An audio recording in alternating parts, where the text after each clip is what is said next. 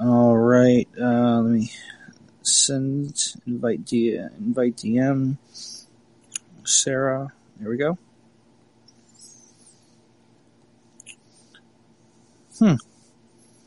Yeah, I actually feel really stupid because I see a lot of dogs. I think.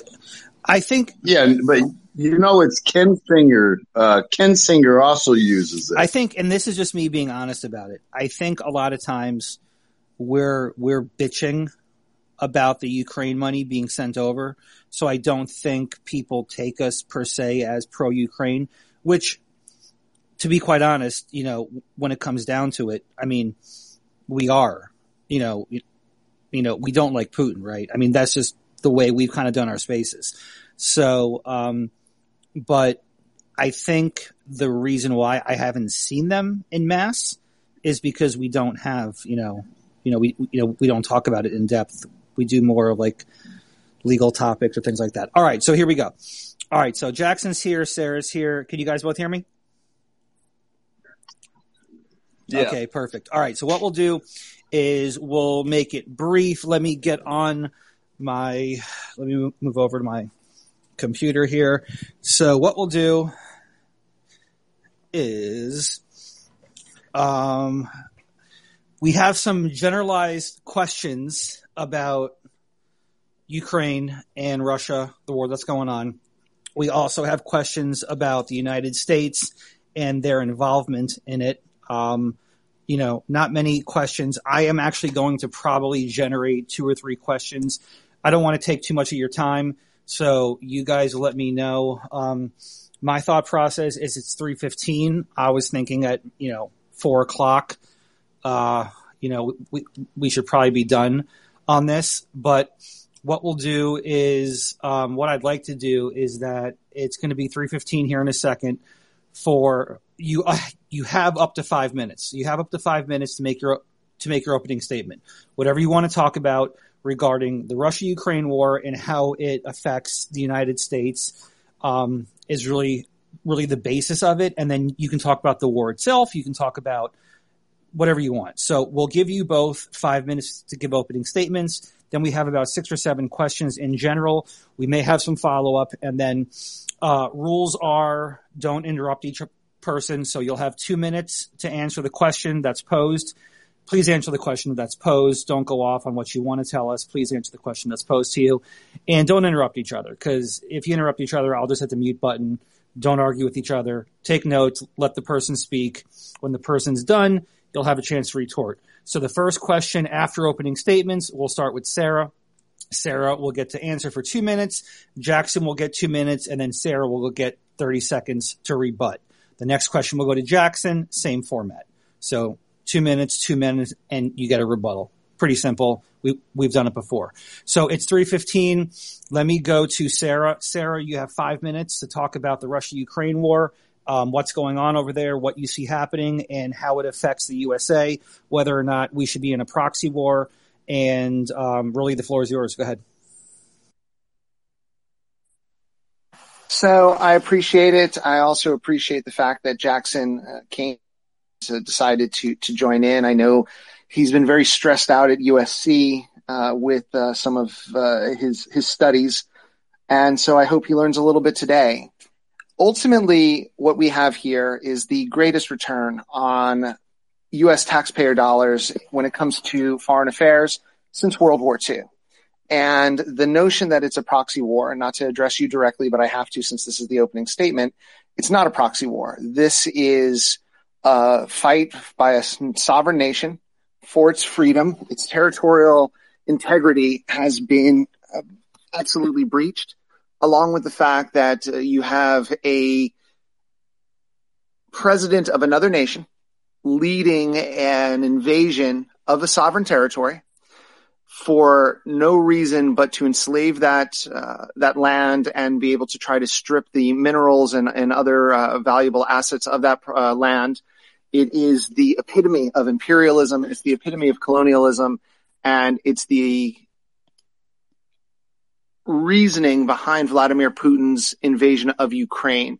And so what the United States has done, as all of the allied nations of Ukraine have chosen to do in some form or another, is to stand up for the rule of law and norms. Since before World War II, actually, we're talking about the notion of alliances standing up in the face of a rogue nation, rogue state that goes back hundreds, if not thousands of years. And I turn the floor over to Jackson. Okay, so it's 3:17. Sarah took about 2.5 minutes or so. So it is 3:17. Jackson, you have up until 5 minutes if you want on 3:22. Otherwise, if you don't want to use all of it, that's fine as well. Your opening statement, Jackson. Sarah, can you define what imperialism is? Well, we can get to that in a second. Just start with your opening statement and then... Well, before I do my opening statement, you just claimed that Russia's acting like an imperialist state. So define imperialism. Yeah, just go ahead and address it in your opening statement. I'm not going to do it until Sarah defines imperialism. Okay, so so we haven't gotten the question and answer yet. Is that your opening statement? Sure. Okay. Opening statement done by Jackson. Okay, so here we go. We're going to go into the first question. As I said, we're going to start with Sarah, then we'll go back to Jackson. Sarah, the top question I got. No, Sarah's got to answer my question. Okay, so what we'll do then is for the first question, Sarah, we'll go to you, and then the second question I'll go back to you because I have my first question here that everyone wanted to ask. The first question for you, Sarah, and then Jackson will get a rebuttal time. You each have 2 minutes. Sarah, can you define what imperialism is and how it is affecting the Russia-Ukraine war? Imperialism is an extension of one nation's influence or sphere of influence in regard to international affairs. And we can look at it in multiple ways if you want to use the term imperialism, which I did use. And in the case of Russia, this idea of imperialism cannot be utilized without saying their neighboring country of Ukraine, but they did it through a way that attempted to colonize Ukraine and to colonize Ukraine forcefully. So you just explained how they're attempting to do this. You didn't tell. Do you know what the 5 principal forms of, imperialism and, monopoly imperialism are? Can you even tell me that?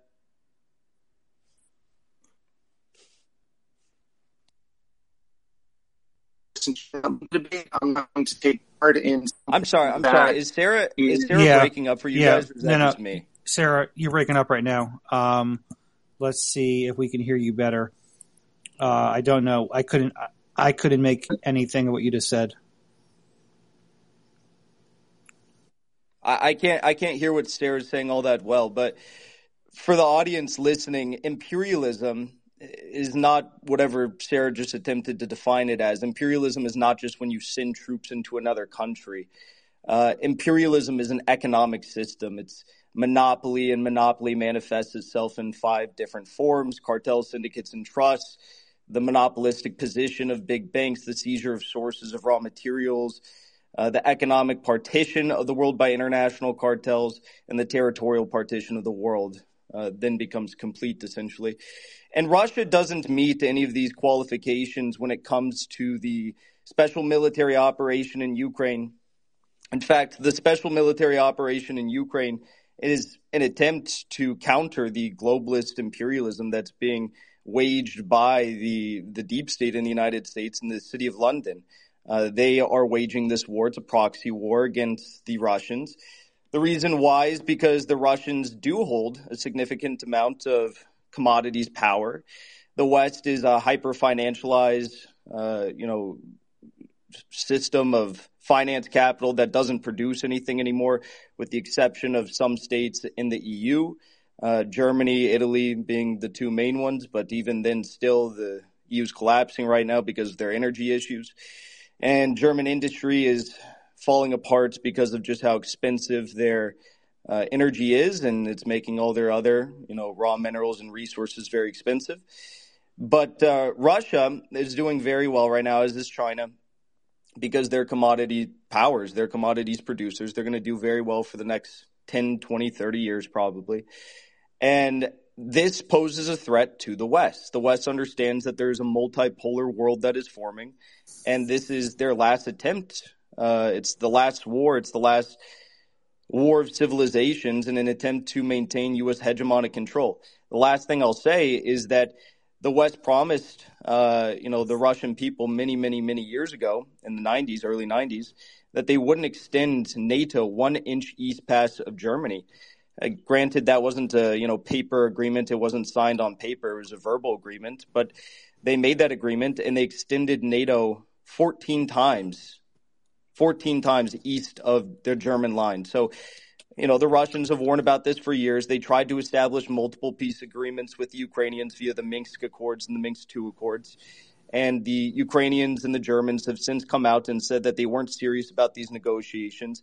And it was all an attempt to buy Ukraine more time in preparation for the proxy war we are now witnessing. So, no, this is not a great investment on U.S. taxpayer money. This is a money laundering scheme to make the military-industrial complex richer and to try and preserve Western hegemony. It's failing, and we're seeing that on full display. Over 100,000 square kilometers of Ukrainian territory seized, probably 115,000 more Ukrainian soldiers dead than Russian soldiers. And, just this week we saw Soledar taken, we saw Klishivka taken, we see that Bakhmut is about to fall. We're about to see indirect territorial encirclement of Bakhmut. So not going well for Ukraine. All right, Jackson, thanks. We're going to kind of take that as your opening statement. We need Sarah back, though, so I sent her a DM. She fell out about a minute or two ago, so we're going to wait on Sarah to come back. Can I just, to keep the clock going, I'll ask Jackson a few questions? Well, to be quite honest, it's all right. Don't worry about it. Yeah, no, I don't want Jackson to talk without, or talk anymore without Sarah here. Yeah, I didn't know. Okay. All right. So Sarah, Jackson just finished up, as you came back. Can you hear me, Sarah? I can. And by the way, so the audience understands, I just sent a bunch of screenshots to Crypto. I'm having significant, connection issues right here. So I'm going to try my best, but, I don't know. It's it's fine. If you fall out, you fall out. It's not the end of the world. All right. So Jackson said this much more eloquently than I did. You'll have a chance to have a rebuttal here. But Jackson spoke about that it's not a good return on the investment for the U.S., that this is essentially an economic control by, I think, the United States and Russia to control Ukraine. I did not say that. Oh, I'm sorry, Jackson. Go ahead then. Briefly, I'm sorry. I don't want to misspeak for you. Briefly, what I said was that I think Sarah probably understands what my point is, but what the West is doing is an effort to use Ukraine as a geopolitical pawn after promising for years they wouldn't, and for years that they would try to establish peace against Russia because Russia poses a threat to U.S. hegemonic power. Got it. Okay. I also defined imperialism, which is something that Sarah could not do despite the fact that she claimed Russia is imperialist. Okay. So the one part that you spoke about is that you mentioned that the U.S. has extended NATO 14 times. You also mentioned that. So let me go to Sarah. Sarah, what is your take on what Jackson just said, plus the U.S. extending NATO closer and closer to Russia? My definition of imperialism is the correct definition of imperialism. You literally couldn't even define it. You could not define it. I literally gave you the definition. No. The second part is that the United States has never expanded NATO because NATO is a treaty of multiple nations, as everyone knows on this panel. And therefore, the United States doesn't make unilateral decisions. The idea that the United States makes unilateral decisions when it comes to NATO is something that's steeped in conspiracy and leads to this idea of hegemonic power by the U.S. when the U.S. is just one nation of many that is acting in concert to advance its own interest as well as the interests of allied nations. Okay, so first question here that I have. That's literally Go ahead, insane. Jackson, NATO. So the United States is by far the largest, military within NATO. Pretty much whatever the United States goes, with the exception of certain holdouts like we've seen with Turkey this past year, with Finland and Sweden. How could you ever make the argument that NATO is not controlled by the United States? That's the dumbest thing I've ever heard. It's a conspiracy to assume that the United States does not control NATO. Okay, the people in here will be able to make their minds up. I want to go to the first question here, which actually came out during your guys' opening, and then I'll go to our first question from the people that wrote to me. So Jackson, I'm going to go to you. You have 2 minutes. It's 3:27. First question is, should the U.S. be involved in the Ukraine-Russia war? No, the United States should not. And I'm saying this as someone who, I support Russia's special military operation, but no, the U.S. should not be involved in any capacity in it. And this would not be going on if it were not for the United States intervening in the domestic politics of Ukraine since before Ukraine was even a sovereign state. Back since before the splitting of the Soviet Union, the CIA was meddling in the internal affairs in Ukraine and trying to make it a sovereign state. And then we saw in the 2004 color revolution, the United States helped overturn the elections. Of course, in 2014, it was the most notable example in which the United States overturned the elections in Ukraine and manufactured the Euromaidan. I mean, the Euromaidan protests did start out naturally. It wasn't like it was a U.S. conspiracy that they started it. It was natural, but the United States took control of it. They weaponized, violence with Georgian snipers and Ukrainian terrorists and Nazis within the Euromaidan movement. And they created a very, very, very violent situation that led to the overthrow of the government. And it was an illegal overthrow of the government. And now we find ourselves in this situation because of those very actions. All right. Sarah, you have 2 minutes to respond. I appreciate the fact that this is taking place tonight, because what we've seen is that Jackson is answering your questions with conspiracies that are not based in any sort of fact, any sort of reality. And what I hope that comes out of this is not just the understanding that the United States is not playing God here, is not pushing things with an invisible hand, but that Jackson is so deep inside of this conspiracy within his own mind that it's driving him into a paranoia. So I hope Jackson's able to get assistance when this is finished and he listens to the recording again. Okay, Sarah, back to you though. Should the U.S. be involved in this Ukraine-Russia war? I think the United States has to be involved in any situation where they're asked to by a sovereign nation to become involved. President Zelensky, as well as the Rada, reached out to the U.S. The U.S. chose to respond to that calling and get involved at the invitation of President Zelensky and not due to its own decision to become involved. The United States, under President Biden, has attempted to make decisions in concert with the ruling elected office holders in Ukraine in this particular instance. And I think that they did so at the invitation of President Zelensky and not getting involved on their own, which is a huge difference and which goes against what Jackson is opining on and, in fact, is wrong. All right, Jackson, you have a minute if you want to respond. Listen, I know that Sarah, transgender, who LARPs as a soldier in the Ukrainian military, might be confused about the material reality of the situation we're discussing. But I mean, the facts are quite clear. I mean, the George Soros even came out. He has the Renaissance Foundation, which is like a subsidiary of the Open Societies Foundation, which we all know he uses to, interfere in the domestic politics of nations that are adversarial to the United States, and has done so for decades. But he even came out right when the Euromaidan coup was, wrapping up, and he said, I set up a foundation in Ukraine before Ukraine became independent of Russia, and the foundation has been functioning ever since, and it played a very important part in the events that we're seeing right now. And that was a conversation about the coup in 2014. I mean, we could go further about the fact that Renaissance Foundation shared an office with the U.S. Embassy in Victoria Nuland, who was doing speeches with the Euromaidan terrorists as the violence was raging in the Euromaidan coup, and she was handing out cookies to protesters. We could talk about the fact that the Georgian snipers, we saw that the Estonian foreign minister admitted that the Georgian snipers who were shooting people at the Euromaidan protests were not tied to the Ukrainian government, and it was, the West that was putting these people up to commit these crimes.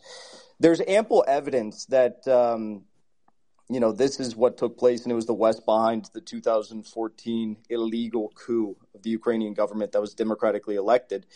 But after that, Ukraine lost its sovereignty. This is the last thing I'll say. And Sarah, as you're going to see throughout the entirety of this conversation, is just going to say anything that I claim is a conspiracy and whatnot, but or conspiracy theory. But the fact is, it's conspiracy fact. I mean, I'm coming armed with the facts. I can show you the people behind this. I can show you the things that they've said. I can show you the money that was put into this project. All Sarah has is just coming out here and saying that it's a crazy conspiracy theory. Okay. Sarah, I'm going to give you, you were attacked personally by Jackson. I'm going to give you 30 seconds. You don't have to respond to it. If you want to respond to what he said, go ahead. I'll just say Yanukovych left on his own accord. That's not true. Yanukovych left because... Hold on, Jackson. Let her finish. Just let her finish. It's a lie. The people... Yanukovych... No, that's fine. I don't know what's the truth in that. I'm not a Ukrainian expert, but each of you will have time to talk. The people will decide. Sarah, go ahead. Yanukovych left on his own.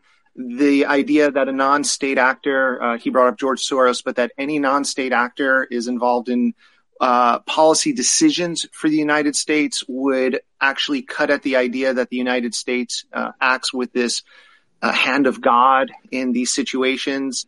And when it comes to me personally, I have no comment to push back on because we're not here to talk about me. We're here to talk about the fact that Ukraine is a sovereign nation in charge of its own destiny, pushing back against the imperialistic, colonialistic tendencies of a neighbor that terroristically invaded them.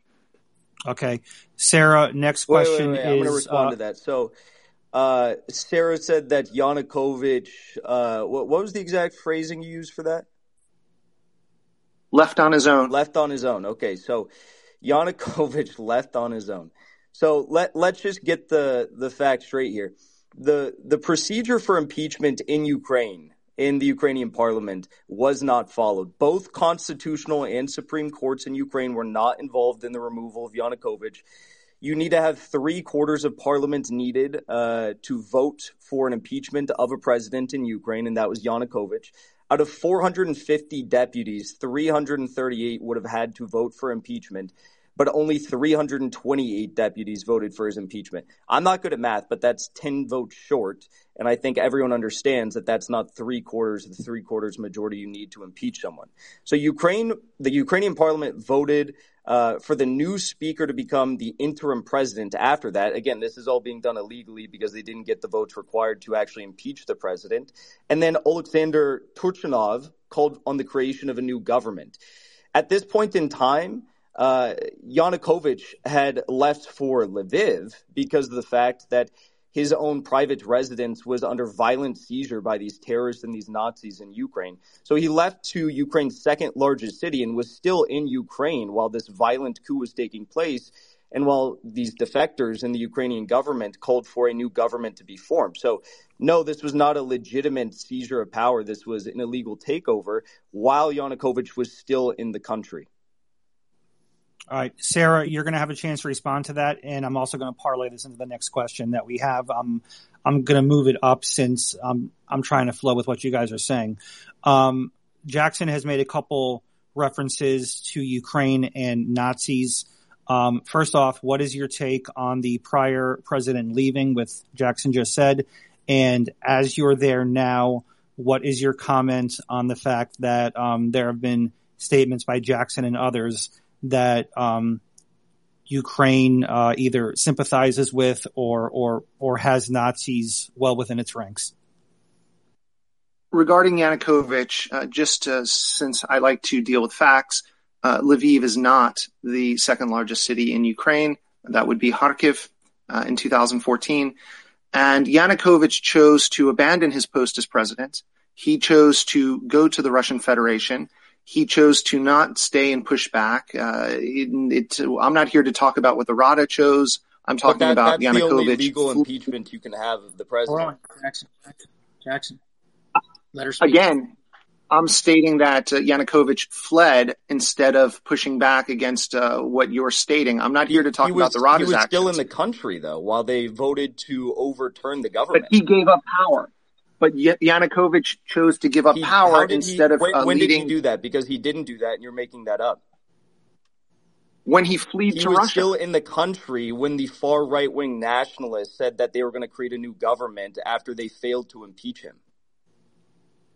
But if the government was so illegal, Yanukovych would have pushed back against it. Instead, he ran. Yanukovych.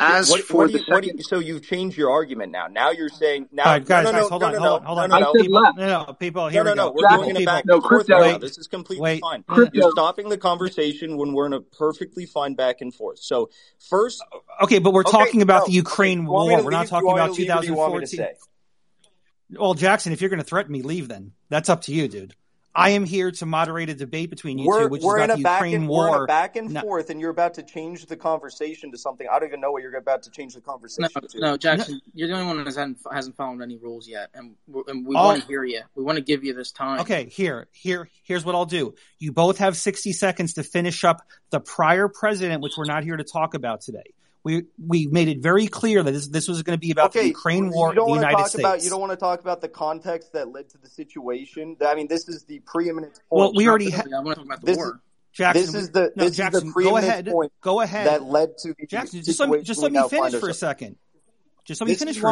You go ahead with stupid fucking moderators like yourself, because you interrupt right when we're in the middle of the heart of the conversation. So, Sarah, you said initially that he fled Ukraine and that this was the reason why, it didn't matter that there was this illegal impeachment that didn't get the votes. I said initially he left Ukraine. Okay, well I didn't use the word flee. I said left Ukraine. Now you're saying that actually the reason why this illegal impeachment and the overthrow of his government was justified was because Yanukovych didn't put up a fight? Again, he chose to leave on his own accord. He didn't leave because the United States pushed him out. How do you reckon the fact that this move from Alexander Turchinov took place when he called to create the new government? How do you reckon with the fact that Yanukovych was still in Ukraine when that happened?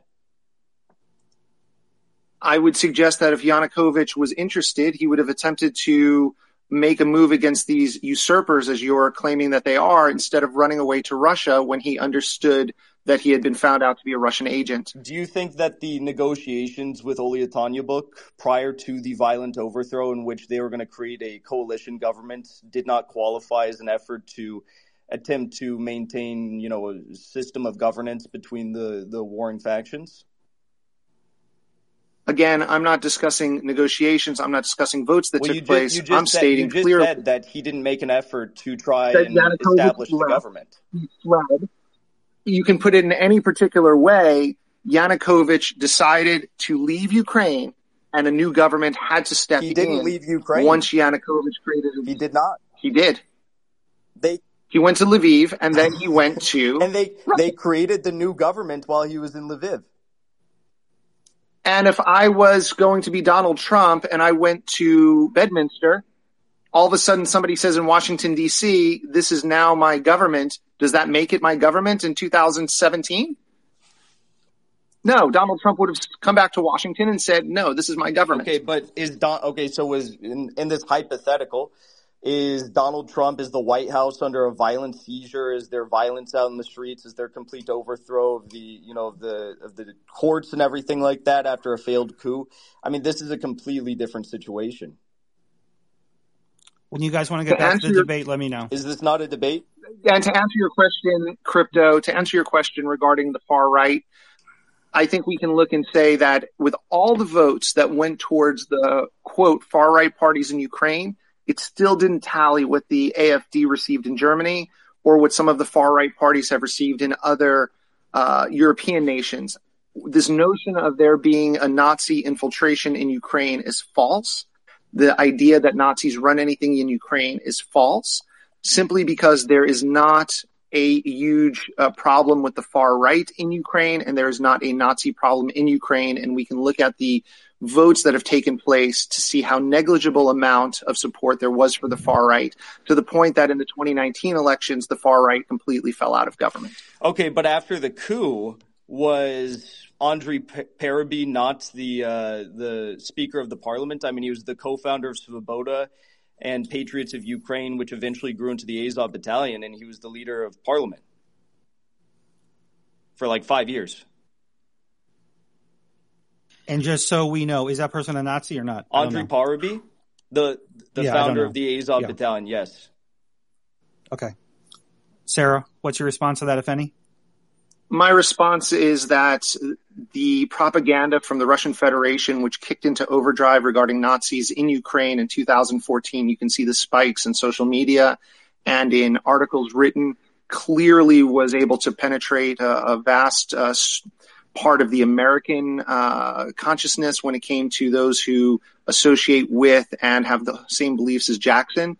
And again, I can't try to disprove conspiracy. I can only speak for facts, and the facts are that there is no problem with Nazis in Ukraine, specifically by looking at the vote totals since the founding of Ukraine as a independent nation in 1990. Well, just to jump in here, I mean, the facts show that Andrei Parubiy was the leader of the parliament for 5 years, from 2014 to 2019, and he was the founder.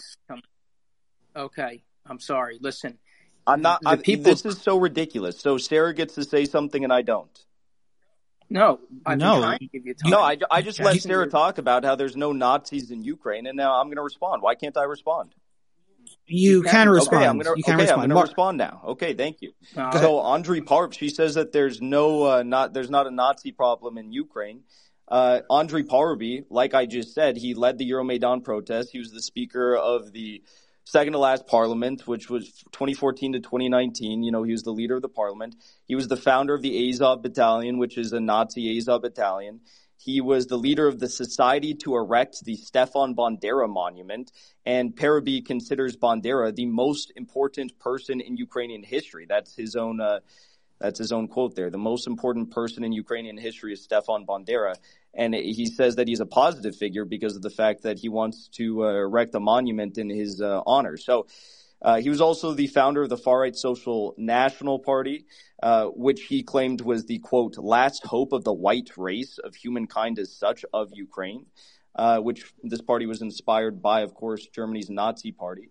And lastly, I'll say that you have people like Andrei Belitsky, who also from 2014 to 2019, I believe those years, was in the Verkhovna Rada as well. He was the first commander of the Azov Battalion, and he professed his support for, quote, the crusade of white nations of the world against the Semitic-led subhumans. So he was the nationalist far-right politician and leader of the political party National Corps. So I don't understand how Sarah could say that any of this is not a Nazi issue when literally the leaders of the country and still very powerful figures in the country are well-known Nazis, and they profess their love for Stefan Bandera. And I could go on and on and on with more and more people, but I'm not going to. Let me say this. Mark, hold on. Hold on. I got to bring Sarah back up. She dropped out. Yeah. Okay. Mark, go ahead real quick. Okay, Jackson and Sarah. Okay, Jackson, we want to be in charge for a minute here. Okay, it is our space, so we're being extremely courteous to you, even when you go on. Listen. I'm being courteous to you. I'm being courteous to you that I let you guys host this debate. I could have done this debate on my own. I don't give a fuck about who's hosting this debate, any of that shit. Mark, you want to cut me off every 30 seconds after Sarah gets a minute to speak? Jackson, we're not cutting you off. There's 600 people in here. We are letting you speak. I think everyone will say we're letting you speak. No one's cutting you off. I'm just trying to move on to the next topic. You just admitted you cut me off, and then when I griped about it, you let me speak. So are you cutting me off or are you not cutting me off? Are you lying or are you not? No, I'm not cutting you off. Whatever games you're playing with Sarah are not going to work on me. I'm not cutting you off. You just said that you were cutting me off, and then you let me speak when I brought it up. So let's continue the debate. Okay, let's continue the debate. Let's talk about money. The U.S. has sent an extraordinarily large amount of money over and over and over again to Ukraine. That's just the facts of what it is. They've sent a lot of money over to Ukraine. We'll start with Jackson, and then we'll go over to Sarah. Should the U.S. have sent the money in the past, and should they be sending this new, I think it's like, I don't know what it is. I saw it on the news. I think a $1.5 trillion package between arms and money to Ukraine. What role should the U.S. be playing? Should they be sending arms and gear and weapons and money to Ukraine? Jackson, go ahead. It's 3:47. You'll have until 3:51. Go ahead. No, we should be sending nothing to Ukraine. We should be trying to negotiate peace deals. And we should have done that with the Minsk Accords and the Minsk II Accords. But as German officials recently came out and noted publicly, that was all done in an attempt to give Ukraine more time to prepare for this proxy war that they've been planning for years. So this has been a plan of the West for many years. You can look back at people like Lindsey Graham, who went and visited the Azov battalion and said that we're going to get you what you need to fight Russia over here so we don't have to fight them in the United States. This has been long since planned, and publicly since February 24th, we've given them $120 billion, but privately, behind closed doors, those secret CIA, black funds, we've been giving them much, much, much more. So I don't understand this. I don't understand why we're supporting this Nazi terrorist thug Zelensky. I don't understand why we're supporting his regime. I don't understand why we're doing this other than we have a group of incompetent leaders that are trying in a desperate attempt to maintain global Western hegemonic control. They're trying to take down Russia, and Russia is, slowly but surely defeating them in this attritional war. This has been absolutely devastating for Ukraine. You've got like 40% of the country that doesn't have guaranteed electrical and Wi-Fi infrastructure. You've got 120,000 Ukrainians probably that have been killed so far. You've got, it's devastated the country. You've got obviously the industrial hubs of Ukraine have been taken by Russia already. You've got probably close to 100,000, if not more, square kilometers of Ukraine that have been seized by the Russians. And it's only going to continue from here. They're going to take Odessa. They're going to take Mykolaiv. They'll probably cut Ukraine off from, the coast, as long as the West continues to try and escalate the war rather than bring about peace. All right, Jackson, thank you. Sarah, go ahead. The idea that we are giving Ukraine money is actually a fallacy. A lot of what is coming to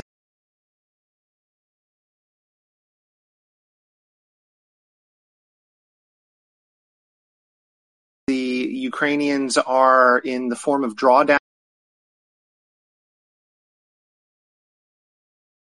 What is announced, but the idea that we are just handing over the Ukrainians money is one that's simply not true.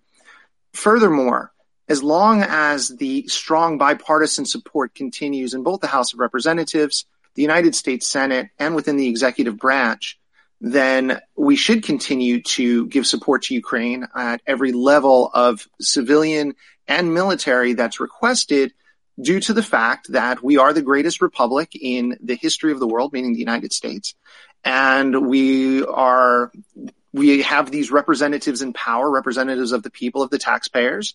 And clearly there's still that feeling of support within the U.S. Congress and within the executive branch to continue to give aid. So as long as the leaders in our nation choose to do so, then I support it because that's why they're in office.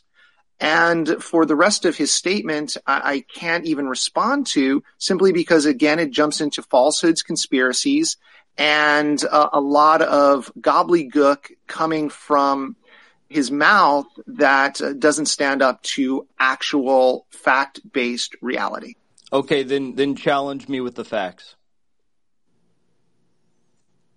I just answered the facts. We're not sending them money. You can't counter my gobbledygook conspiracy theories that are coming out of my mouth because they Russia is not taking Odessa. Russia does not have the industrial parts of Ukraine. Those are two ideas not based in fact. What do you think the DPR, LPR, Mariupol are? What do you think that is? That was the industrial. It doesn't make up the vast majority. Thank you for acknowledging that the DPR, LPR, and Mariupol belong to Ukraine. So the Russians I don't appreciate have it you yet. Okay. acknowledging The Russians, they're temporarily occupying it. My bad. Illegally occupying those areas, correct. Yes, so thank you. Yes, illegally occupying. Another question. Do you want me to respond to that, or what do we want to do next? If you want to respond, you can. Otherwise, I have a question. Well, I mean, I'll just respond a little bit because, like, I was just so floored by the first statement that Sarah made. You know, we're not sending money to Ukraine. That was what you said, right? I said that our aid is coming in the form of drawdown, so we're not sending significant money. Well, you started off by saying we're not technically sending money to Ukraine. I didn't say that. I said that the vast majority of because I'm pretty sure the 600 plus people in here all heard the same thing. Yeah, I said the vast majority of aid is coming in the form of drawdowns, which are weapons that are obsolete and sitting in storage in the United States, and they're assigned a value. They've already been paid for. So we're just giving them away. We're not paying the MIC for the weapons. We're just taking them, and the Raytheon and Boeing are like, oh, here's some free weapons. Have fun with it. We're just going to drain our stockpiles. Have fun with it. You're saying that the taxpayers are not. So where's the 120 billion? Where's the portion of that that's set aside for weapons purchases? Where's that going, if not to the military-industrial complex?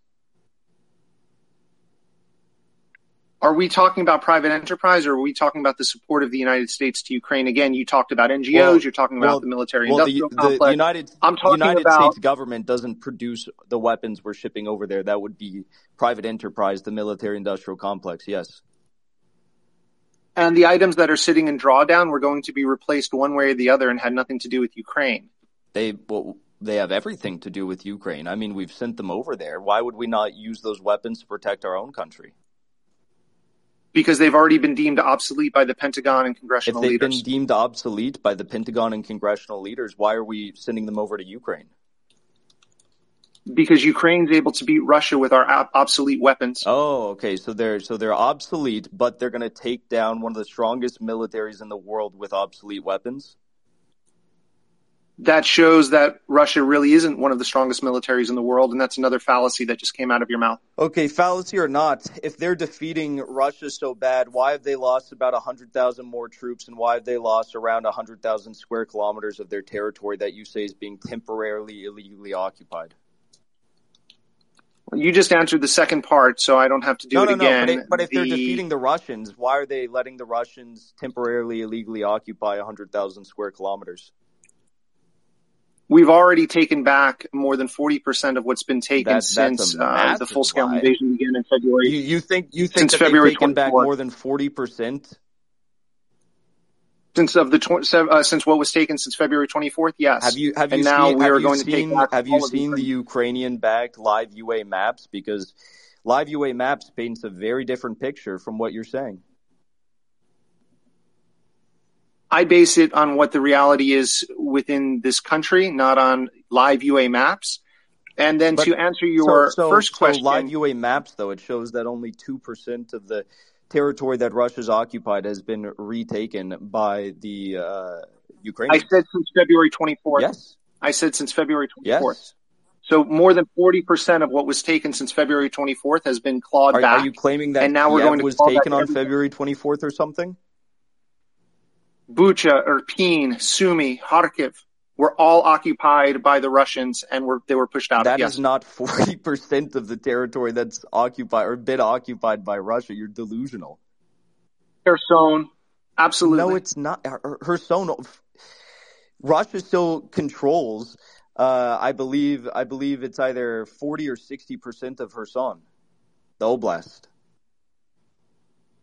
Again, if you look at the entire map from what Russia had at their peak of their illegal occupation after their full-scale invasion of Ukraine, they have lost approximately 40% of it. That's not Ukrainians. And Ukraine doesn't even have direct control of Kherson City anymore. They lost that. They're losing Zaporozhye. There's offensives in Zaporozhye. I was just in Kherson City for 5 days. They just lost Soledar. Jackson, I was literally just in Kherson City for 5 days. They're about to be fully encircled. There was no Russians there. What are you saying? I luckily don't have to answer anything further because, again, I can say from on-the-ground knowledge and backed by pictures you're making up that so the Russians let's don't have can we pull up live UA maps, because you're literally making up statistics right now. No, for one thing, you just made up a statement that I can rebut because 24 hours ago I was in Kherson. You guys do not have full control of Kherson City. 100% we have full control of Kherson City. The Russians are nowhere near it. No, you do not. There might be people in Kherson City, but that doesn't mean that the Ukrainian military can have full control of it. Civilians aren't, evacuated from every single city that's taken. I mean, there were still civilians in the midst of the fighting in Soledar, within Soledar, and we all know how bad Soledar was. So no, that doesn't mean anything, because the Russians have indirect fire control of Kherson City, as do the Ukrainians. There's no territorial control of it. What makes you think that just because there's soldiers LARPing like yourself of a given military in a given city means that you have control over it? Okay, so Russian soldiers are currently in Bakhmut. Does that mean that Russia has control of Bakhmut? I'm saying that there are no Russian soldiers anywhere on the mainland of Kherson City. Okay, Russians right now can fire, or Ukrainians right now can fire at, Ukrainians can fire at Mariupol right now if they wanted to. Ukrainians can fire at Crimea if they wanted to. Does that mean that the Russians, as you put it, have full control of these regions? Because I'm assuming that you'd argue that Russia's choosing to engage in ongoing and consistent terrorism against the liberated city of Kherson. Okay, let's kind of tailor that into my next question that I'll bring up. As you guys were talking about the cities and what was controlled, let's kind of go back to the start of this war. And I'll go to Sarah first, since Jackson was, I think I started with you, Jackson, last time. So Sarah, it's 3:59. You'll go to 4:02. Does Russia have a claim to eastern Ukraine, and if so, where? Russia has no claim to any land within Ukraine that came about in the 1991 separation from the Soviet Union. The 1991 borders are the borders of Ukraine. That includes Crimea, all of the Donbass, all of the southern territories, and all of the northern areas that border the Russian Federation. So no, they have no claim to it, nor do the people want them in there. Every vote that has taken place that has been a free and open vote without the influence of the Russian Federation has shown over and over again that the Russians are not wanted in Ukraine and they have no claim to Ukraine. Ukraine is a sovereign state that chose its borders in 1991, and those borders are going to be returned yet again. Jackson, it's all yours.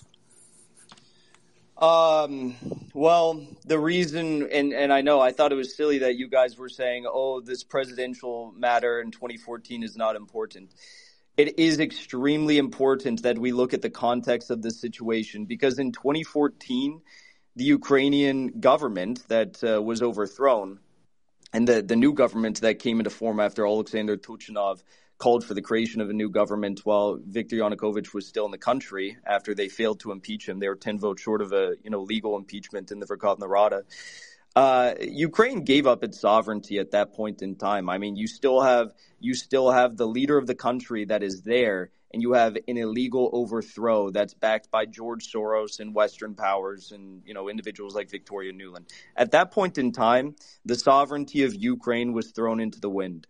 Now we're seeing something very different take place, though. So we also saw in 2014 that the people of the Donbass in Donetsk and Lugansk voted to become independent people's republics. We saw that the Lugansk population, 96.2% of them voted to become an independent people's republic. And in Donetsk, I believe it was like 89.07% of them voted to become an independent people's republic. And, this is, so Sarah's going to make up some claim without any evidence whatsoever and saying, oh my God, this was Russian influence in the elections. But let me just pose the question to everyone in the stream right now. If you lived in a region of the country, let's say that you live in Texas and you support Donald Trump and you see that Donald Trump is illegally taken out of power. They didn't meet the qualifications for an impeachment and his ouster, and they violently overtake the government. And then let's say it was Nancy Pelosi. Nancy Pelosi violently overtakes the government, and then Nancy Pelosi starts sicking violent Nazi, paramilitary groups on your community in Texas. Is it really all that crazy to assume that your fellow compatriots in Texas might vote to become an independent state or an independent people's republic? No, it's not. And that's what we saw take place in the DPR and the LPR. And while they were trying to fight to become, independent people's republics, Putin, for the past 8 years, didn't even recognize them as such. He did not recognize them as independent people's republics until February 24th or whatever, 25th, around there, of 2022. In addition to that, we saw that over 15,000 civilians in the DPR and the LPR within the Donbass were killed by these Ukrainian paramilitary thugs like the Azov Battalion. Okay, so we saw them wage a campaign of violence as these people were trying to become independent. And that's what eventually brought us to the situation we're in today. Many people in Russia were calling, and this is the last thing I'll say, many people in Russia were calling on Putin to go and save the people of the Donbass who were being slaughtered by the Nazi thugs for the past 8 years. And Putin waited until February 24th, and I think he now understands that that was the biggest mistake, one of the biggest mistakes of his life. He admitted it as such. I think many people see that, the KPRF was correct in calling on Putin to do this years and years ago, to go protect the Donbass. Sarah, we'll go back to you for 30 to 60 seconds. Go ahead. All I heard was blah, blah, blah, Soros, blah, blah, blah, Nuland. Why don't you fucking blah, listen blah, to what I'm saying and respond to the points I make? Blah, blah, blah, 96.2% of fictitious numbers that were put out by 15,000 people dead, and you're saying it's blah, blah, blah. By the 15,000 innocent civilians dead. Blah, blah, blah, 15,000, if that's dead. even the number. There's no numbers that are coming out of the Donbass ever since the illegal invasion of that region and that area of Ukraine that can actually be verified. Why? Because it's being occupied by a terrorist regime backed by the Russian Federation. So everything I just said was prior to that. You also said blah, blah, blah, Nuland, blah, blah, blah, Soros. So again, I turned it off because I don't engage. This is a very riveting debate. So we have a transgender LARPer in the Ukrainian military that's saying that everything I say is just blah, blah, blah. Why don't you actually try and refute the points I made, such as the Donbass and Lugansk, or the Donetsk and Lugansk referendums, or the 15,000 dead civilians in the Donbass from 2014 to 2022 killed by these Nazi, military thugs. Why don't you respond to some of those points rather than just say it's blah, blah, blah? Fine, I'll respond by saying nothing you stated was based in fact or reality. Therefore, I can't refute. Counter it with your own reality. What really happened? We don't understand what happened because Russia obfuscated. You don't understand what happened. That's correct. You don't understand what happened. Tell me what actually happened. We don't.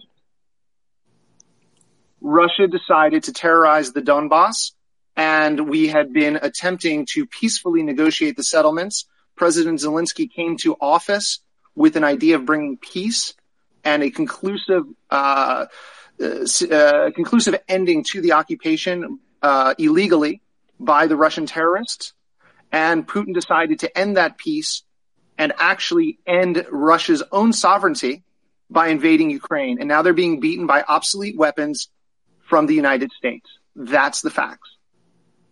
If that's the fact, then why is it, a few points here, why is it, again, that the Ukrainian Nazi thugs were responsible for killing, again, 15,000 civilians up until 2014 to 2022? Because there's no Nazi thugs running around in any sort of numbers to carry out any sort of killings to the level that you're suggesting. I let you talk, so let me talk. So I'm going to play, your game here, and we'll say, no, there's no Nazi thugs whatsoever. There's not, entire, battalions and divisions of men running around with tattoos of Stefan Bandera and swastikas. That's definitely not happening. But let's say there's no Nazis whatsoever. The OSCE still does recognize, which is, the Independent Security and Cooperation Organization for Europe. They were doing their internal reviews and reports in the Donbass. They still recognize that 15,000 civilians were killed by Ukrainian heavy artillery from 2014 to 2022. So you haven't been able to counter that point, but you said that Russian terrorism was being waged on the people of the Donbass. The OSCE says just the opposite. The OSCE also says that in the lead up to the February 24th invasion, guess what was happening?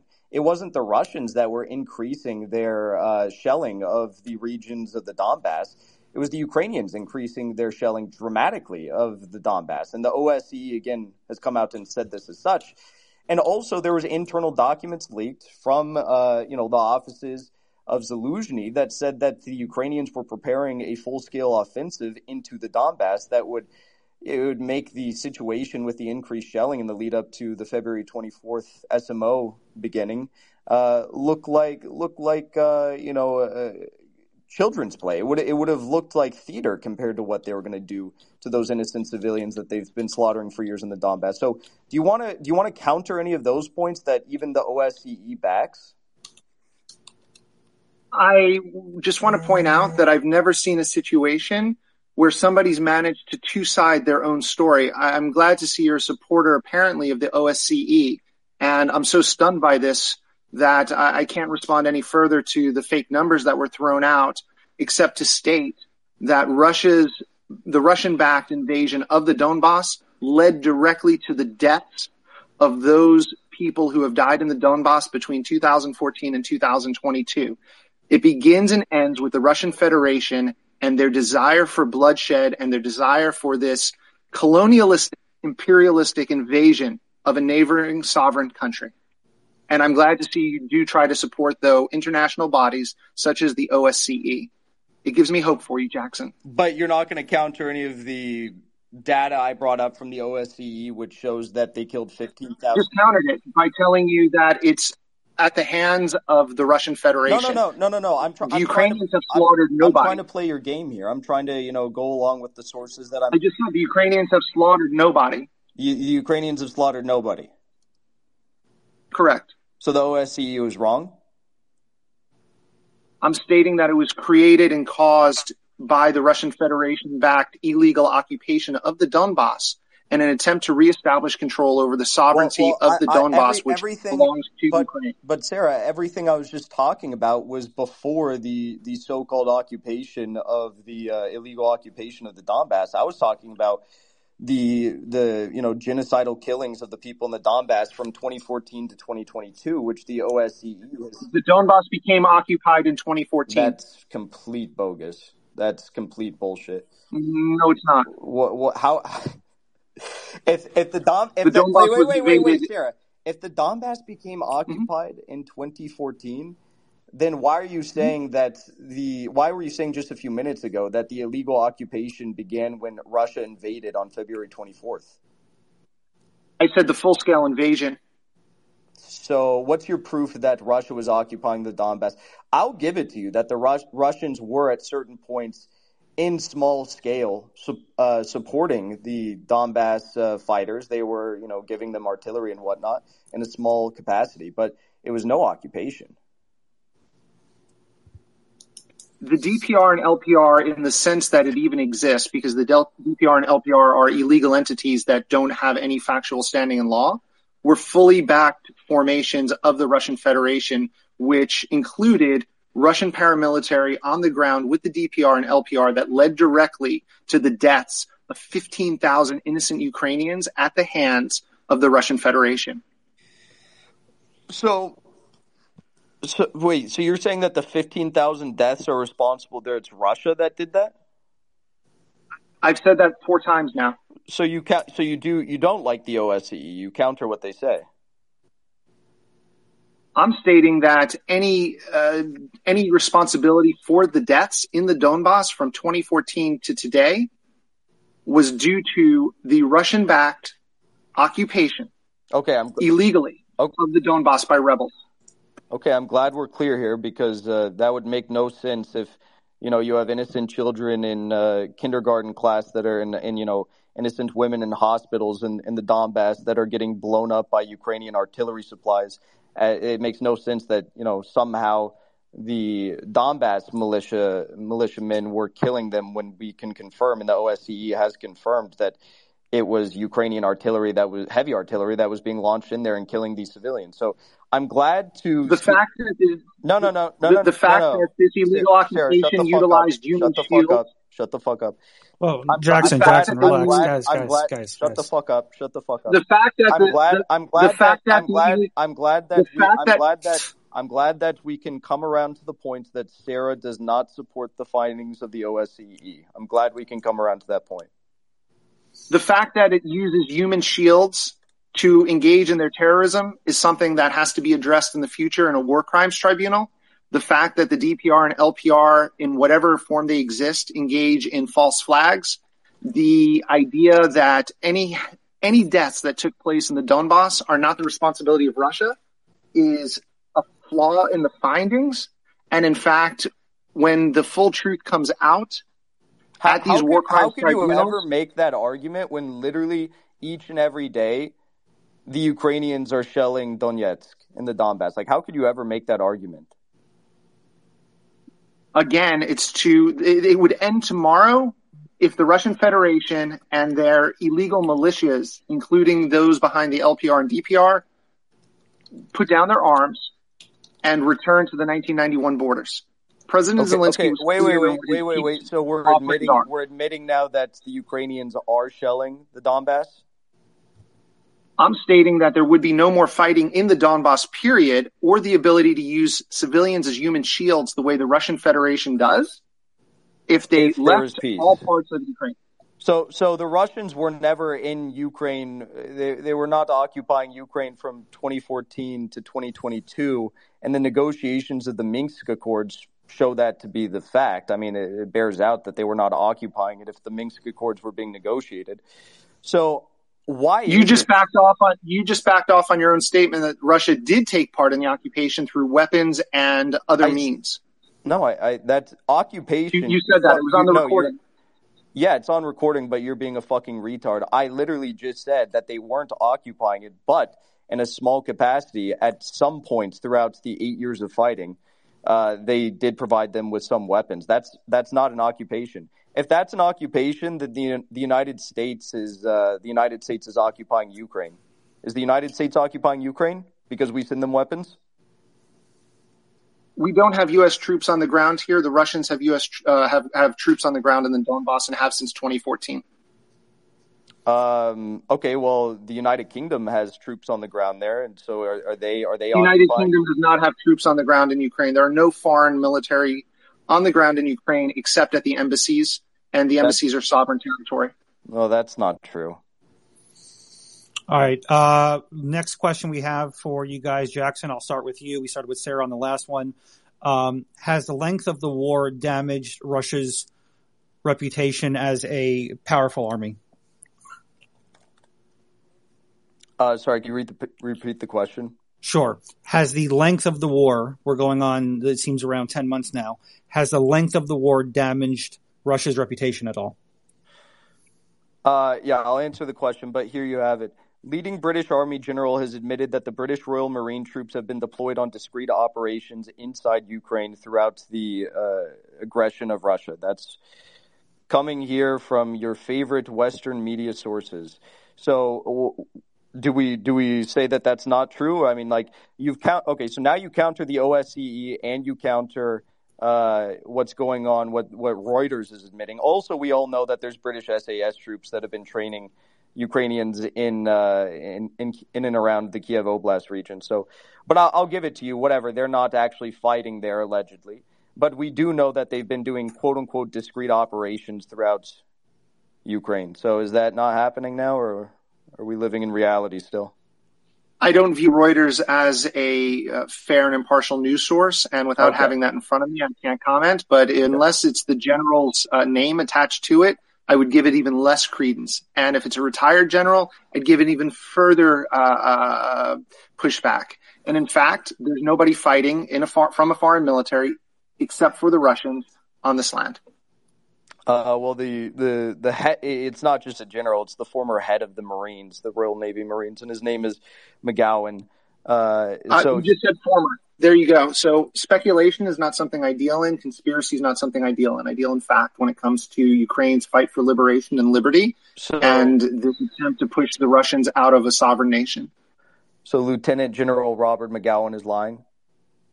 Well, we have Mike Flynn in the United States who lies all the time. So unless I knew more about this retired lieutenant general, I can't speak further about it. I know he's not on the ground here.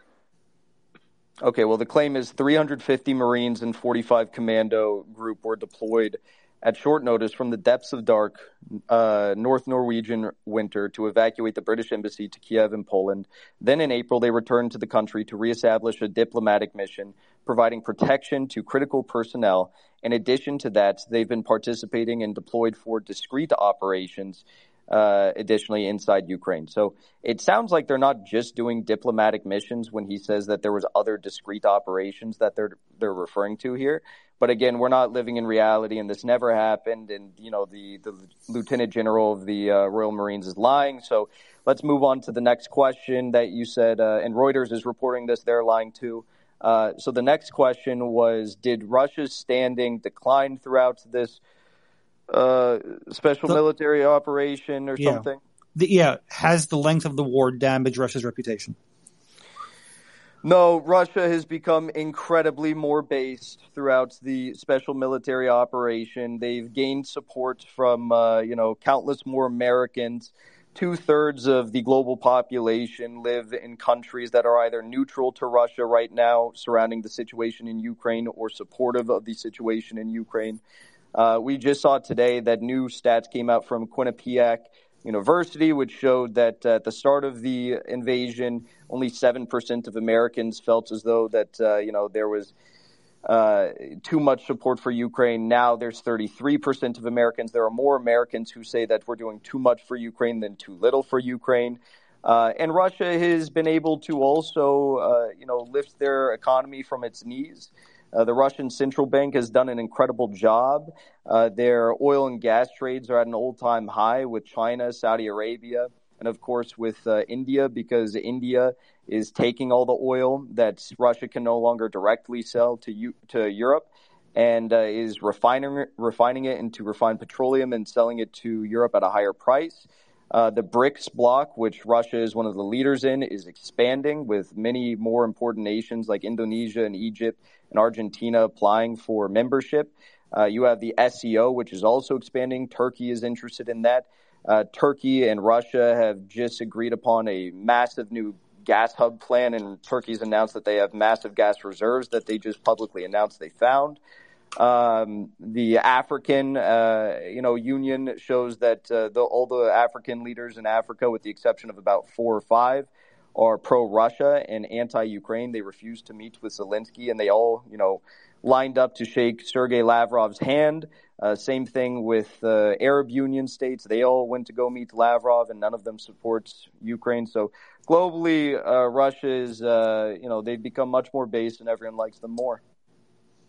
Okay, Sarah, same question. Has the length of the war damaged Russia's reputation? It's damaged significantly, and you first asked that question, I believe, regarding the military. Yeah. Any nation that has to turn to Iran and North Korea for armaments is one that's been shown to not just have a damaged military, but a nearly impotent, useless military that's only able to carry out terrorist acts and hide behind private military contractors because they're not able to advance their nation's causes, however wrong the causes are, utilizing their own military-industrial complex. As for everything else, it has nothing to do with your question, so I'll leave it at that. Russia relies on North Korea and Iran.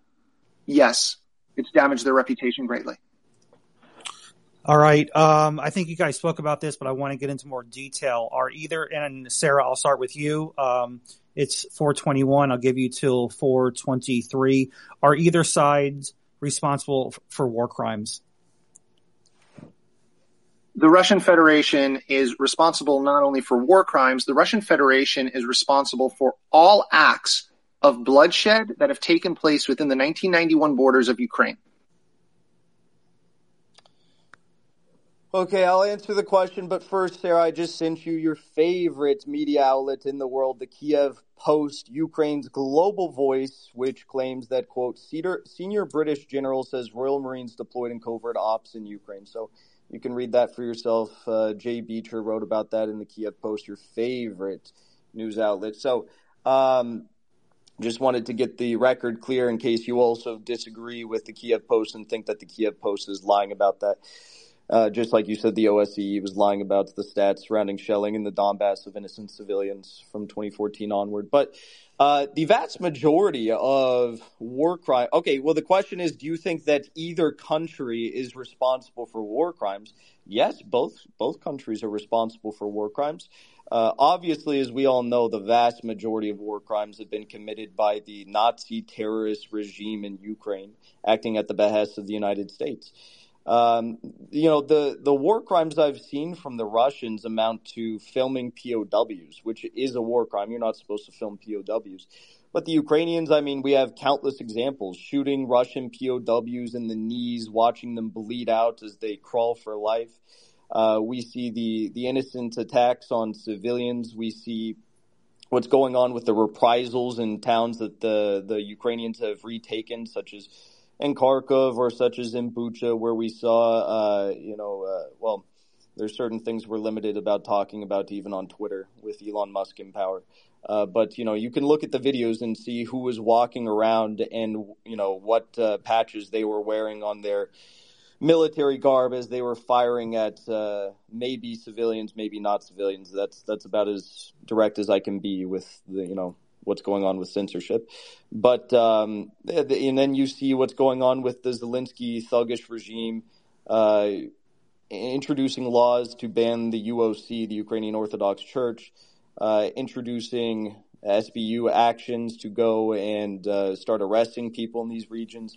We've all seen the innocent civilians' war crimes that have been tied up to light posts and trees all throughout Ukraine, and they are tied up with like saran wrap, and then they are sprayed in the face with green antiseptic dye, which causes temporary blindness. So these are just a few of the war crimes committed by the Ukrainians that are very well documented.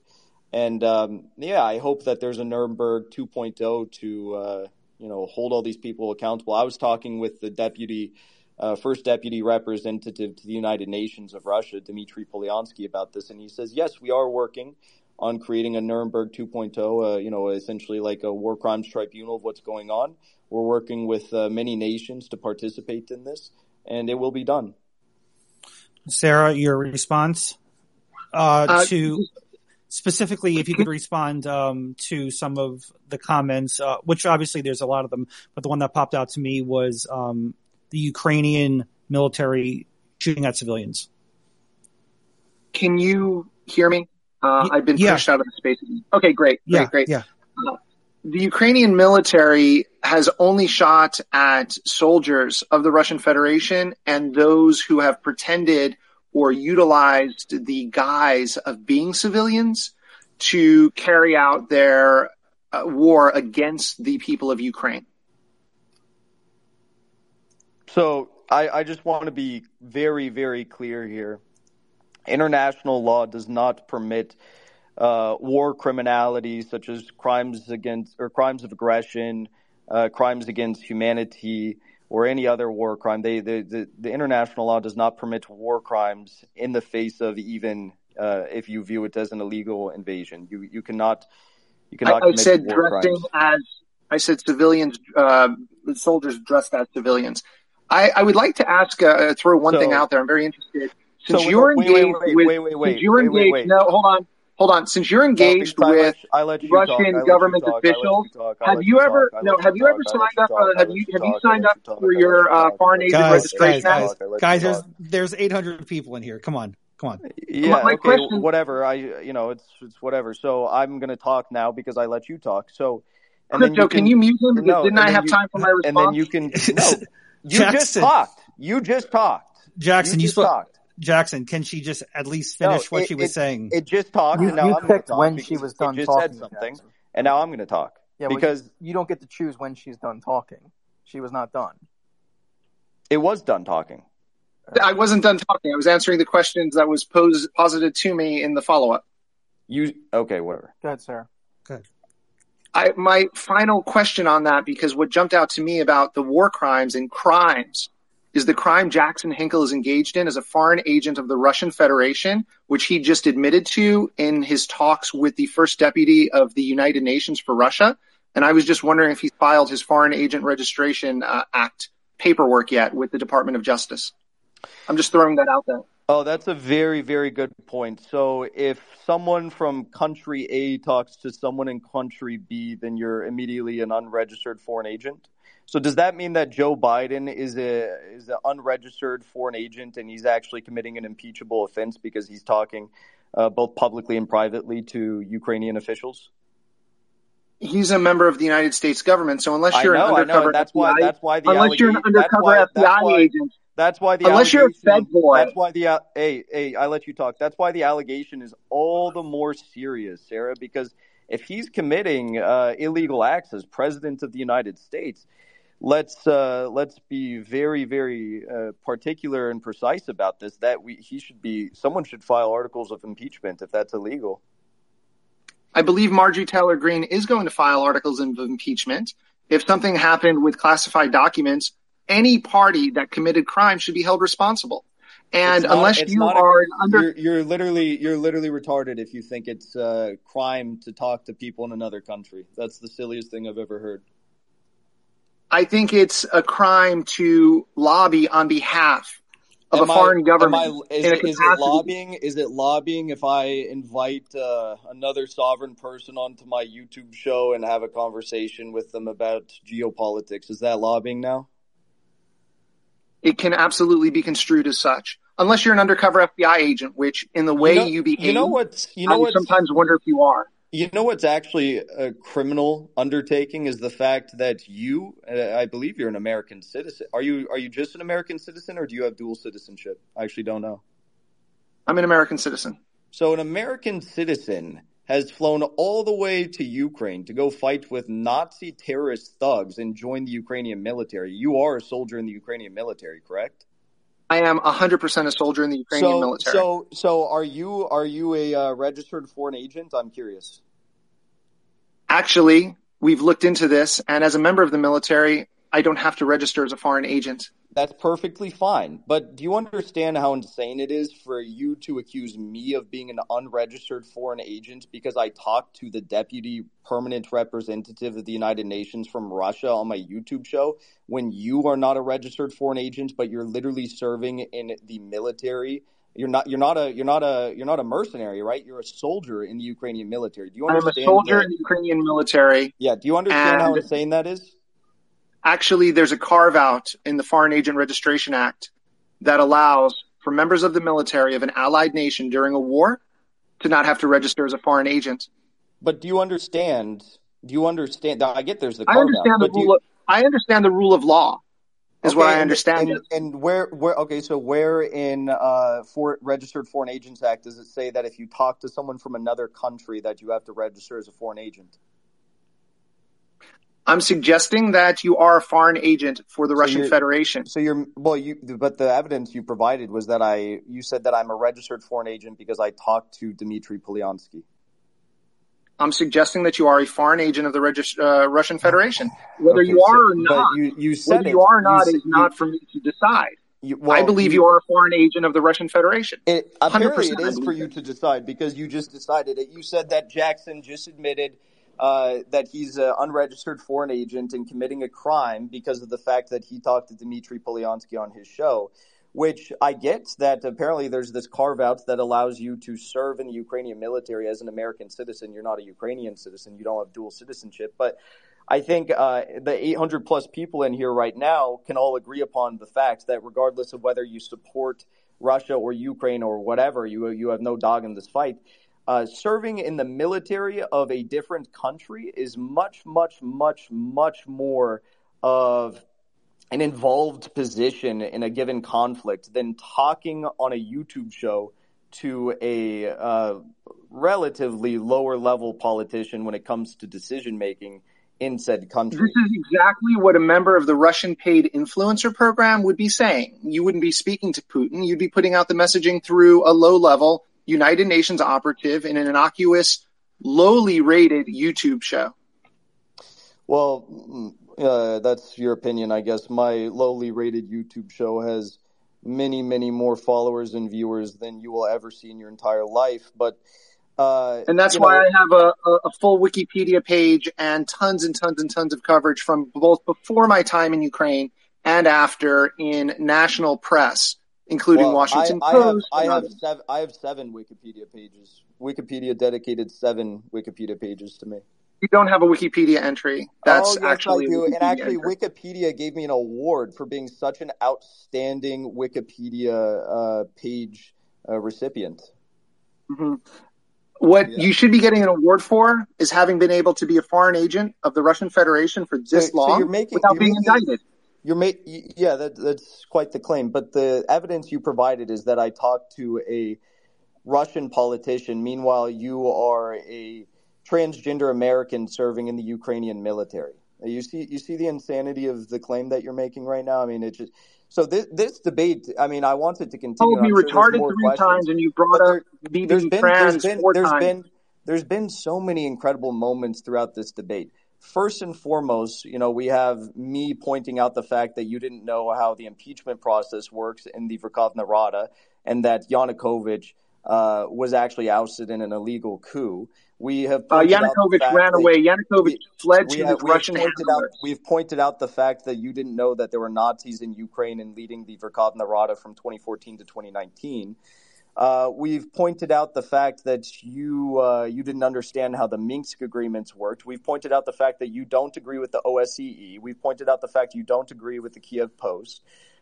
This has been a very fruitful debate, actually. So let's move to the next question. What's the next question? All right, next question. Sarah, you're up first on this, and there's 2 questions left, guys. First one is, the one of 2, Sarah. It's 4:33. You got till 4:35. Should Ukraine join NATO? I don't believe Ukraine needs to join NATO. I don't believe Ukraine needs to join the European Union. I believe Ukraine can choose their own destiny because they're a sovereign nation, and that they've shown without being a member of NATO that they were able to not only hold their own against the alleged second strongest military in the world, but they were able to do so utilizing weapons that were deemed obsolete by the United States. So whether Ukraine joins NATO or not is really something that isn't in my purview right now. Ultimately, it's for a decision of the Ukrainian people and NATO as a whole to make after victory takes place, total victory, and a return to the 1991 borders. All right, can you repeat the question? Yes. Should Ukraine join NATO if they can? I'll answer the question momentarily. But Sarah, you said moments ago that you're not in violation of the Unregistered Foreign Agents Act because what was the reasoning you gave?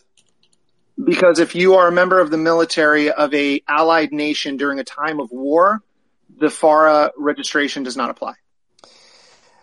It just so happens that Ukraine doesn't technically by FARA represent a U.S. ally because it's not in NATO. So the FARA exemption that's carved out that you suggest doesn't even exist for Ukraine. So do you know that you're in violation of the Foreign Agents Registration Act? I can say when I was on Capitol Hill lobbying Congress on behalf of Ukraine, it was the last thing on my mind over any concerns of FARA because I'm not in violation of FARA. But you are. But I'm not. But you are because Ukraine is not a U.S. ally officially. Ukraine is an ally officially receiving military support from the United States during a time of war. Has nothing to do with that does not make a country an official U.S. ally. Okay, so does that make Saudi Arabia an official U.S. ally because we're sending them weapons to go slaughter Yemenis? Can I go serve in the Saudi Arabian military without registering as a foreign agent? I can't speak for what you would do with the Saudi Arabian military. You can't because you're in violation of FARA. Again, I'm not. And I can state point blank, I'm not. What I am stating is asking you, how much money have you received from the Russian Federation in advertising dollars and what you've done on your show and through other means of propagating the interest of Russia? But Sarah, Ukraine, I will give you this. Ukraine is technically a strategic partner of the United States, but per the FARA Act, that does not qualify as an ally. So you actually are in violation of FARA. Did you know that? Then I look forward to being indicted and going before a jury to discuss my service for the Ukrainian government. I look forward to that too. But I'm asking you, did you know that you're in violation of FARA? But again, I'm not in violation of FARA. But Ukraine is not an ally. It's technically just a strategic partner. It's not in NATO. I think there could be a suggestion. But law does not dance around in these gray areas. The law is quite clear. It's black and white. If you're an ally, you can serve without being a registered foreign agent. And Ukraine is not an ally. It's a strategic partner. So I just find it so funny. You accuse me of being an unregistered foreign agent 100%. Because I talked to Dmitry Polyansky on my show, but you're actually an unregistered foreign agent that's committing a crime each and every day that you continue to serve in the Ukrainian military, or as I should say, as you continue to LARP in the Ukrainian military as a soldier. Not just serve in the Ukrainian military, but lobby the United States government on behalf of the Ukrainians. So you're admitting to two crimes now. I would like to understand how much you get paid through the Russian paid influencer program in order to carry out the will of your Russian puppet. You know what's very interesting, Sarah? I have my views because I see the world clear as day. I've never been paid by any foreign government or any conduit of a foreign government. In fact, I have appeared on, I've appeared on Russian TV. I've appeared on Chinese TV.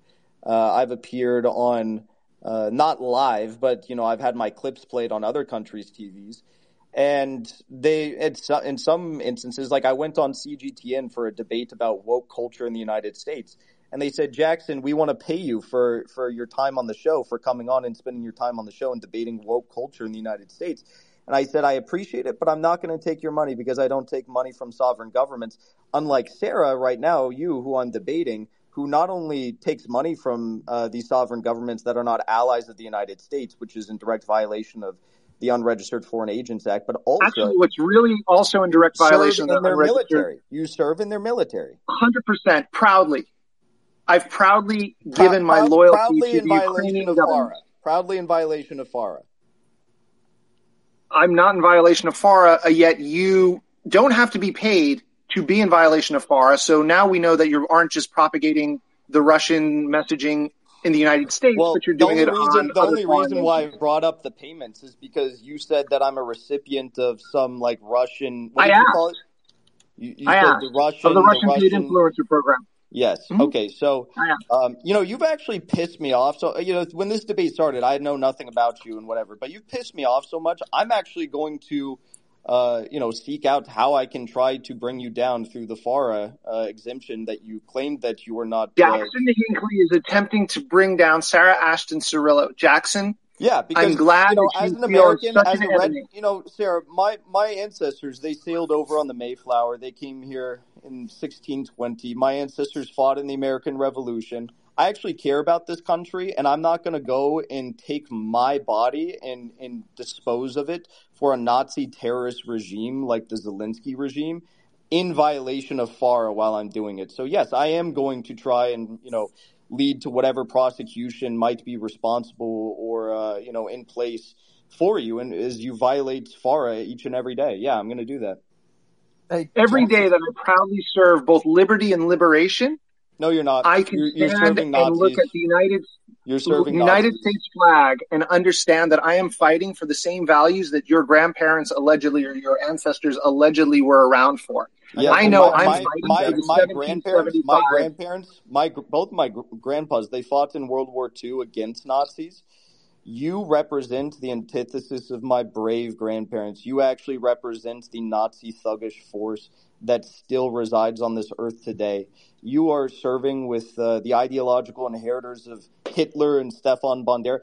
By the way, actually, before we get to the next question, let's ask Sarah, what are your thoughts on Stefan Bandera? I think Bandera is a repugnant individual, and that's why the Ukrainians took away his Hero of Ukraine award.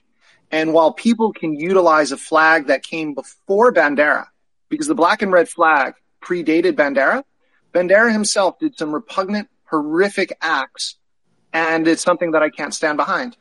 So do you also think that everyone is repugnant, and do you also condemn everyone who are the ideological inheritors of Bandera today that you're serving in the military with as you carry out their ideological ambitions? Your notion of ideological inheritance is actually they've got Stefan Bandera tattoos. Wait, Sarah. They've got Stefan Bandera tattoos. They wave his flag. They quite literally, I told you moments ago that I believe it was Andrei Parabi, who was the leader of the Verkhovna Rada for 5 years, who said that he believes that Bandera was one of the most important heroes of Ukraine, and he was the leader. Quoting someone who's not even in government anymore. Yeah, I'm quoting him. Hold on. You keep quoting someone who's not even in government anymore. I'm almost done. And he was also the leader of the Society to erect the Stefan Bandera monument. So do you condemn each and every person that also is carrying out the ideological ambitions of Stefan Bandera? Because Stefan Bandera is not around anymore, but all his card-carrying OUN members are. The notion that people are carrying out his ideology versus looking at his visage as being something for them to rally around are two entirely different notions. Furthermore, your obsession with quoting politicians who are no longer in office is something that I wonder about, because we're here to debate the current full-scale invasion versus you continuing to bring up a former politician who's no longer serving in any official or unofficial capacity in the Zelensky administration. Well, first of all, you still have all of the Nazi thugs that are waging this war right now, and you have Zelensky calling them brave heroes and dedicating monuments and awards to them, and risking even Western troops to go and save his life. So I don't think that if we're being as unbiased and balanced as possible here, I don't think it's really fair to state that the ideologies of Zelensky, if he has one, are all that dissimilar to the ideologies of those Nazis that I've listed that led us to the situation we're now in. If it wasn't for the Verkhovna Rada of 2014 to 2019, we would not be in the situation we find ourselves in. You're bringing up government that's no longer there, and I can state what President Zelensky stands for. He stands for liberty. He stands for freedom. Liberty. He stands for peace. He stands for justice. Hold on, Jackson. Let her finish. Jackson, let her finish. Jackson, let her finish. Jackson, let her finish. Jackson, let her finish. Sarah, do you think? Okay, everyone's now muted. Jackson, let her finish. There's 900 people in the room. You keep speaking. Sarah's trying to speak. Let her finish. Let her finish and you can talk. It's that simple, dude. We've been going at this for an hour. I have one more question. Let Sarah finish. Yeah, maybe I'll get one in. Jeez. Crypto lawyer, I can literally hear the estrogen, the soy-ass fucking estrogen coming out of your mouth. That's fine. Sarah, my question. Jackson, you're muted again. You're going to ruin it for 900 people. Everyone is shooting up DMs, messages. You're interrupting. Sarah just wants to finish. We have let you talk the entire night. Let Sarah finish, and then I have one more question. That's it. If you continue to interrupt, I'll just mute you again. And this will be all done because of you. It's up to you.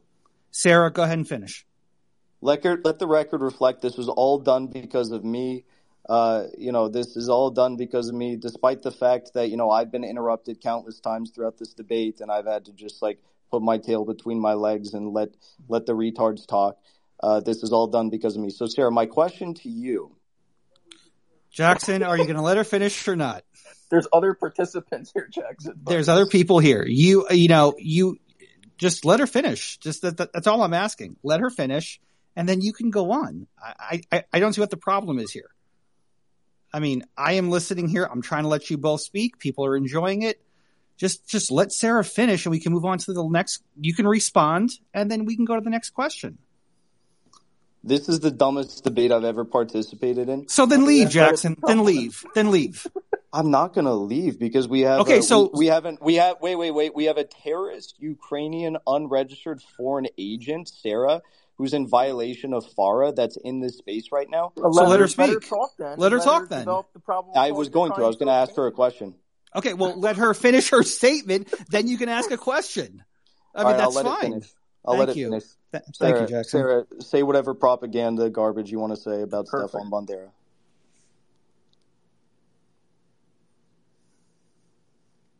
Sarah, are you there? Sarah, she's probably on the everyone got muted button. Okay, well, hey. It's off now. Go ahead. I just want to say I keep on seeing Michael Dean supporting Jackson's statements, and I almost wish Michael could speak because I can tell that he's, just in this enraptured fervor over Jackson's conspiracy theories. No, President Zelensky stands for freedom. He stands for peace. President Zelensky stands for sovereignty for the Ukrainian people that elected him with 73% of the vote. And ultimately, when the liberation of Ukraine takes place and a return to the 1991 borders, history is going to look back on President Zelensky and realize that no one stood for democracy in the way he has during the modern era. I'm finished. Thanks, Sarah. Go ahead, Jackson. Zelensky stands for democracy. Zelensky stands for free. You know what Zelensky stands for? Zelensky stands for each and every day taking a U.S. deep state 9-inch cock right up his fucking ass. That's what Zelensky stands for. Zelensky stands for the violent repression of the Orthodox Church in his country. Zelensky stands for silencing dissident media in his country. Zelensky stands for serving as a prostitute of the U.S. deep state in a proxy world war against Russia. Zelensky stands for, silencing all dissident political parties. Zelensky stands for violent war criminal reprisals against civilians in towns that they've retaken. Zelensky stands for all that is evil. Zelensky is waging a war against God and Christianity. And I'm going to make it my life pursuit of, letting the record reflect in history. And I don't think that I even have to do this because if you look at the sentiment of the American populace and 2/3 of the population across the world right now who's either neutral to or supportive of the Russians in their special military operation. But I'm going to also make it part of my life's mission to reflect the fact that Zelensky is a Nazi terrorist thug. He's no better than, the Al-Qaeda or the ISIS of Europe. And that's as simple as that. I mean, how could you ever say anything but that? He stands for everything that is the antithesis of democracy, freedom, and justice. He is a criminal, and if it were up to me, he'd be taken immediately to The Hague, to the ICC, and he'd be tried for copious amounts of war crimes. I don't even think that we have a full lifetime to go through and charge and penalize Zelensky for all the various war crimes that he's committed. But again, then we have Sarah here, who is an unregistered foreign agent serving in the Ukrainian military, which is not an ally of the United States. Therefore, it's a violation of the FARA Act, who is out here protecting everything that Zelensky says because she's quite literally paid to do it illegally. All right. Last question I have, Jackson, I'll go to you first. How is this war going to end? Oh, it's very simple. Very simple. This war, and I've said this since, the war began, this war is going to end however Russia wants it to end.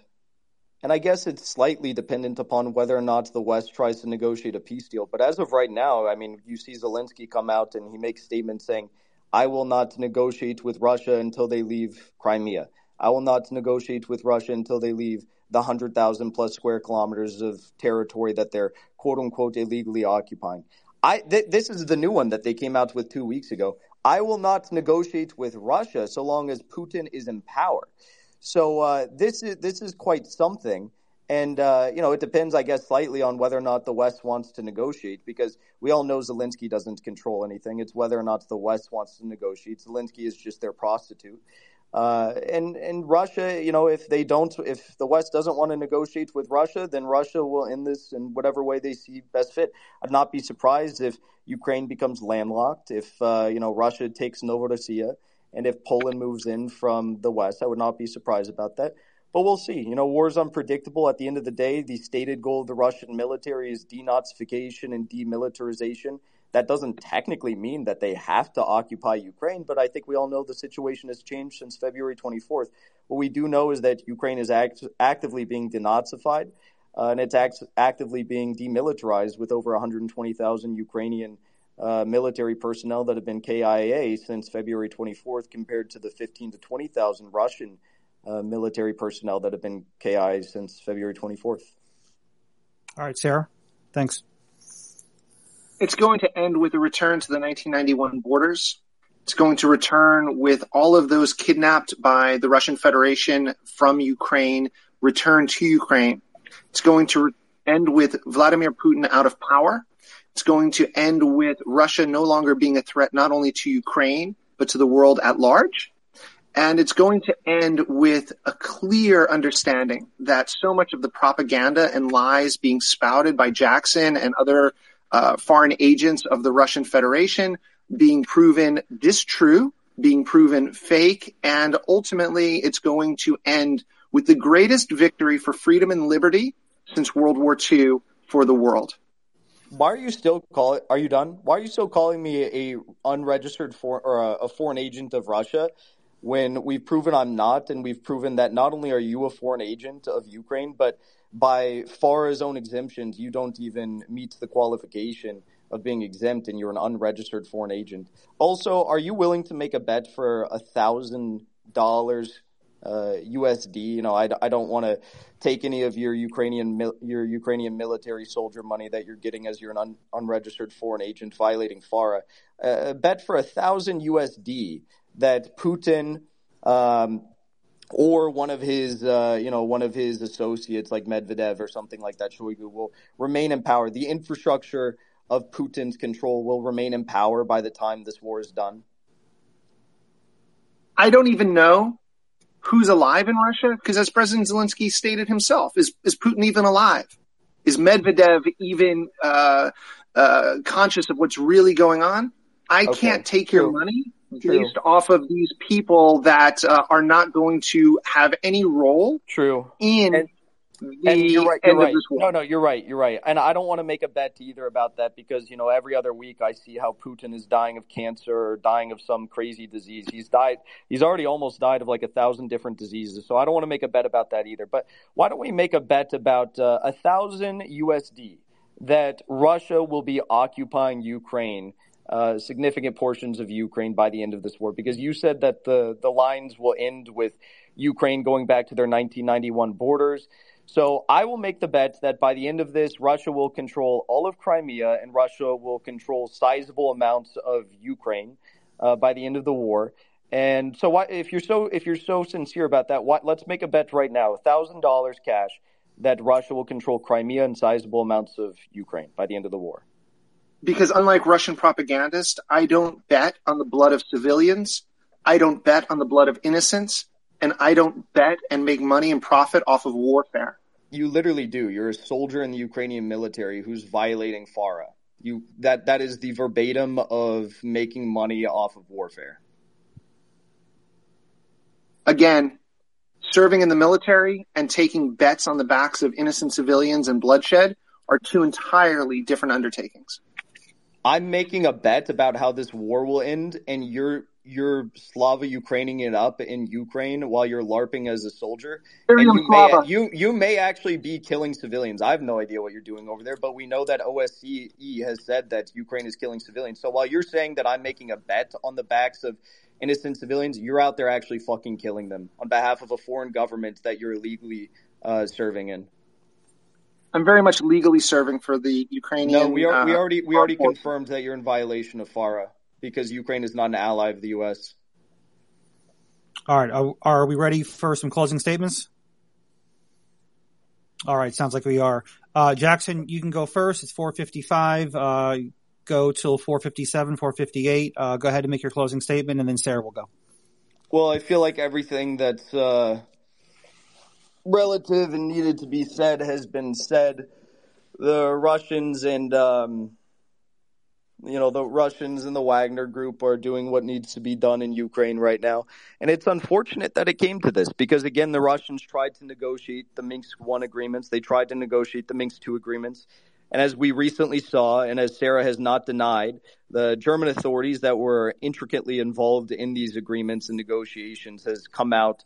Merkel came out, amongst other former German officials, have come out and said that when they were negotiating these quote-unquote peace agreements, they weren't actually trying to establish peace. They were just trying to buy Ukraine more time for the eventual war that they were planning and orchestrating against the Russians in this proxy world war.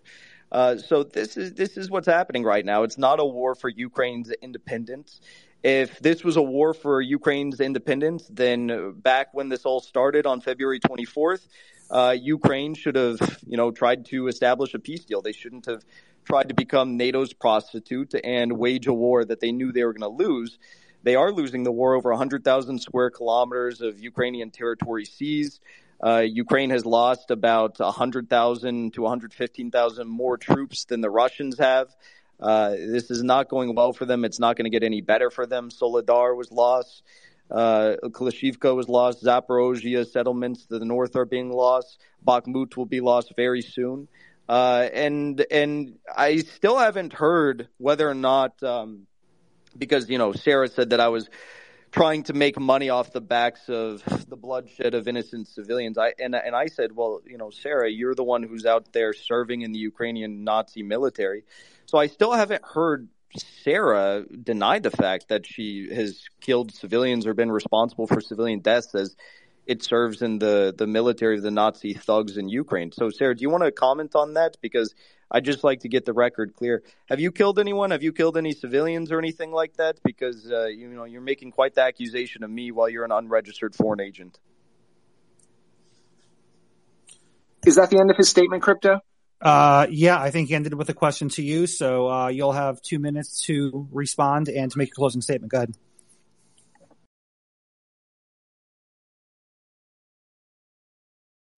Why? Because we're fighting against an enemy. You mentioned the Wagner Group. You mentioned the Russian Federation soldiers. And unlike the terrorists of the Russian Federation and their private military contractors, we don't engage in wanton bloodshed and terrorism against the civilian population. Furthermore, when we look at peace, President Zelensky and the Ukrainian government has strived for peace since the elections of 2017. 2019. And ultimately, going forward, we're going to get that peace, just not in a way anyone expected. We're going to get a peace that's going to return the 1991 borders to Ukraine in a fully sovereign way.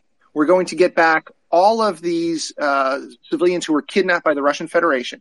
We're going to bring energy independence. Every point of the 10-point plan of President Zelensky is going to be carried out. Furthermore, after the full-scale invasion took place, Ukraine sat down for negotiations with the Russian Federation in Belarus in an attempt to stop the bloodshed in an early part of the full-scale invasion, and the Russian Federation declined to engage in any substantive manner. So ultimately, we're having to take weapons, and we will use these weapons to return the borders to the 1991 liberated Ukraine. All right, thanks. Jackson, since you went first, do you have any rebuttal?